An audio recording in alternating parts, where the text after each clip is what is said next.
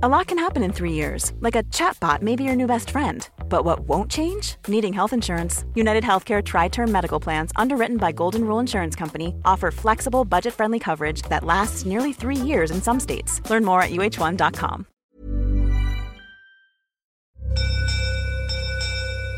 You're listening to a podcast from the South China Morning Post.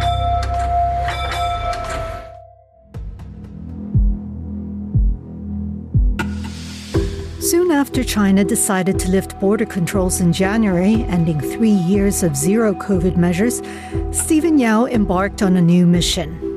Representing more than 200 middle-class Chinese families, with many in second-tier cities, the Guangdong-based property agent has been searching for buyers for the investment properties his clients bought in Southeast Asian countries before the pandemic. Property used to be the most favored investment for Chinese people engaged in wealth accumulation when it promised rapid and steady economic growth. Small apartments and condos in Southeast Asia, especially Thailand, were a popular choice for the Chinese middle class in the late 2010s due to affordability and geographic proximity. But amid a bumpy reopening recovery, a protracted property crisis at home, and dwindling growth of household wealth, some have struggled with worsening financial conditions and had to scale back overseas investment. Stephen said, "If we take into account rental returns and changes in exchange rates, most of their property investments overseas are actually profitable in terms of yuan. But a number of them can no longer afford the final payment for their property investment and desperately need cash to solve their domestic financial problems, such as business failures, layoffs, and mortgage loan defaults. Some no longer have the extra funds to continue holding these overseas properties."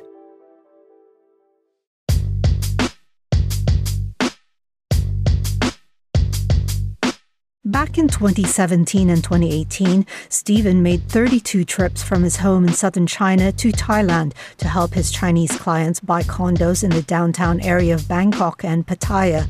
The value of the condos were between 500,000 yuan and 2 million yuan, or around 68,000 to 270,000 US dollars. According to Stephen, many of the buyers were ordinary middle-class families from second-tier cities in China engaged in the tourism, export, and services industries. But since the pandemic, their income has dropped significantly, and the market value of domestic properties has also declined.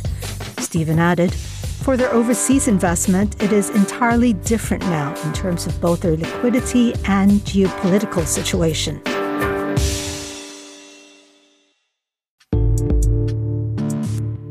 The increasingly uncertain economic environment has seen China's middle class becoming more conservative and cutting back on high-end purchases, according to a survey by Shanghai Advanced Institute of Finance and financial services provider Charles Schwab.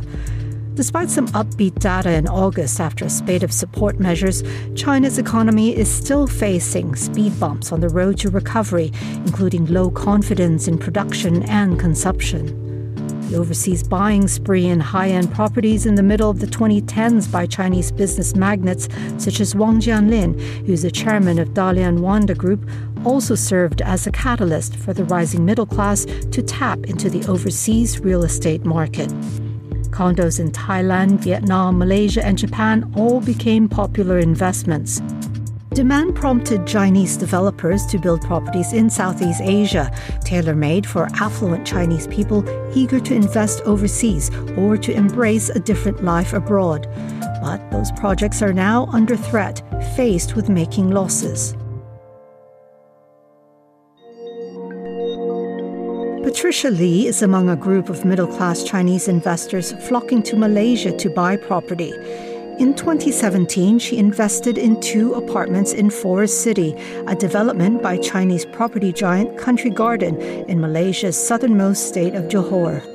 Forest City is a $100 billion property project planned to house up to 700,000 people once completed in 2035.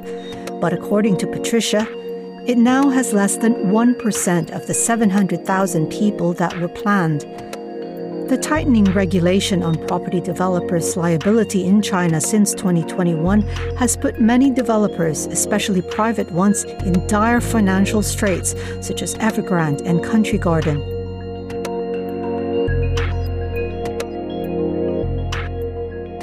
And the protracted property distress has been the major drag on the economic recovery this year.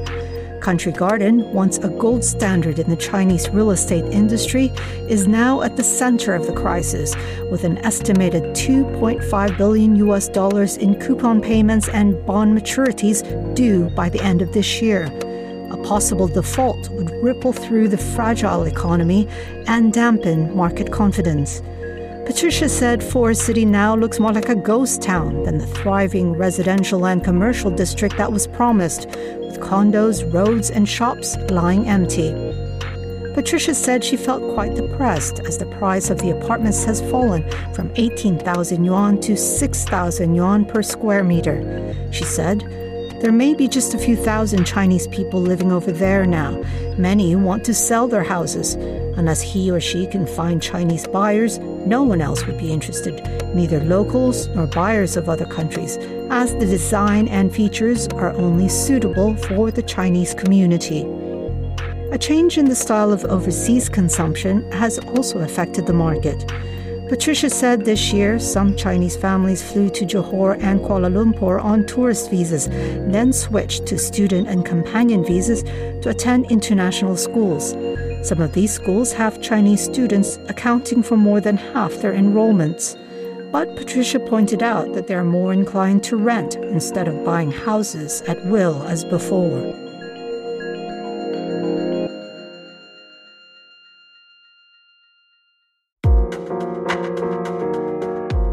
The overall investment situation of Chinese households has deteriorated, according to a quarterly household wealth survey by the Southwestern University of Finance and Economics in Chengdu. The survey said the cumulative return on household investment and wealth management dropped to negative 0.1%. In the first quarter, the return was 0.07%. In 2022, it was 1.8%. In 2021, 2.8%. Gavin Chu, an independent UK-based commentator, said, "In the US, despite the income decrease, the middle class still has strong purchasing power. In contrast, the decline in the income of the Chinese middle class means a diminishing overseas purchase power. They are only able to spend money domestically, and their ability to buy imported goods is compromised." Gavin said the scale and influence of the country's middle class have increased along with China's miracle economic growth. But in recent years, some of China's policy tightening measures against private enterprises have raised concerns and undermined the expansion of the middle class, as their careers and economic prospects mainly depend on the private economy. This demographic dividend is disappearing due to China's rapidly aging population. Gavin added that both labor shortages and social security pressure amid the aging population may be a hindrance to the growth of the middle class in China.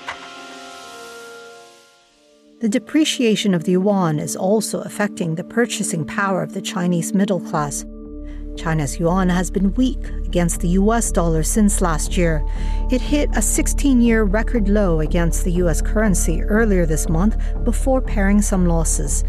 The average exchange rate of the yuan to the dollar was about 6.5 in 2017, compared to the current rate of around 7.3. Chinese property investors who entered the Japanese market have also been confronted with challenges, as their costs cannot be offset by returns in the long run.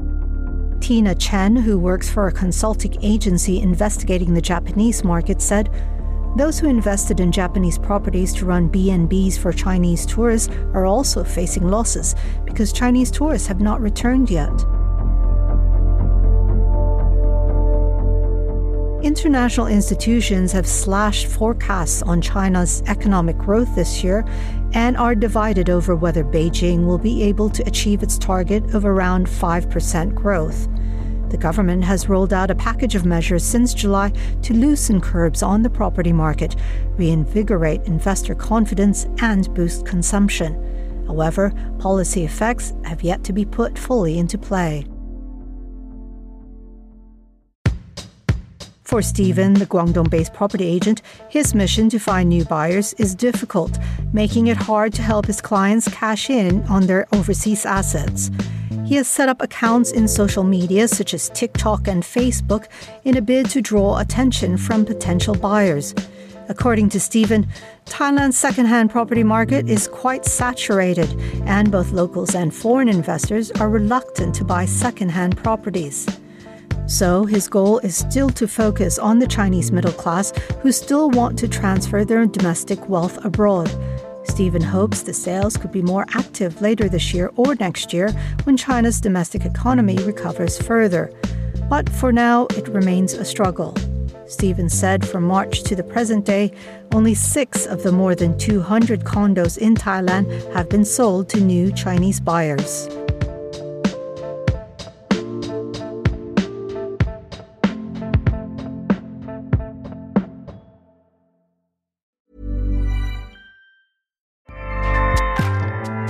Acast powers the world's best podcasts. Here's a show that we recommend. Hey guys, welcome to Giggly Squad, a place where we make fun of everything, but most importantly, ourselves. I'm Paige DeSorbo. I'm Hannah Berner. Welcome to the squad. Giggly Squad started on Summer House when we were giggling during an inappropriate time. But of course, we can't be managed. So we decided to start this podcast to continue giggling. We will make fun of pop culture news, we're watching, fashion trends, pep talks where we give advice, mental health moments, and games and guests. Listen to Giggly Squad on Acast or wherever you get your podcasts. Acast helps creators launch, grow, and monetize their podcasts everywhere. Acast.com.